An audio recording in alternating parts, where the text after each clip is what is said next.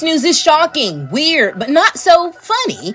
Construction workers found El Chapo's money. The stash house was located in Sonora, Mexico, where El Chapo's Sinaloa cartel is based.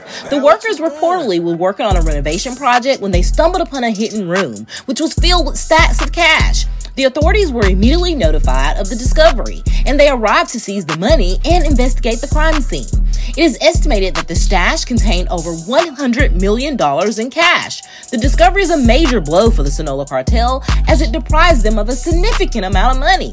This also shows authorities that they should continue to crack down on El Chapo's organization, even after his capture and his extradition to the United States. The loss of $100 million is a major setback for the Sinaloa cartel, but it is unlikely to cripple the organization.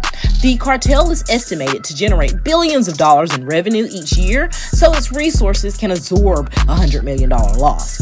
However, the discovery of the stash house is a sign to authorities that they need to start closing in on the cartel.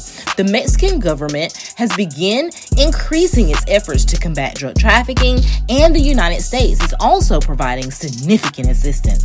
It is possible that the Sinaloa cartel will be forced to adapt to the operations in response to the increased pressure from the authorities. For example, the cartel may move the stash houses to more remote locations or start using different methods to launder its money. It is also possible, however, that the cartel can become more violent in its attempt to protect its business. The Sinaloa cartel is known for its brutality and is not afraid of violence against rivals or against the authorities. Only time will tell how the Sinaloa cartel will respond to this discovery of their stash house. However, it's also clear that the cartel is facing increasing pressure from the authorities. So tell me, would you take a loss and maybe sip some honey? Or would you have called no one and kept all of El Chapo's money? Remember, if you want to laugh, smile, and stay geared, tune in daily, weekly, monthly, stream us, share us, The Weekly Weird. Until next time, are you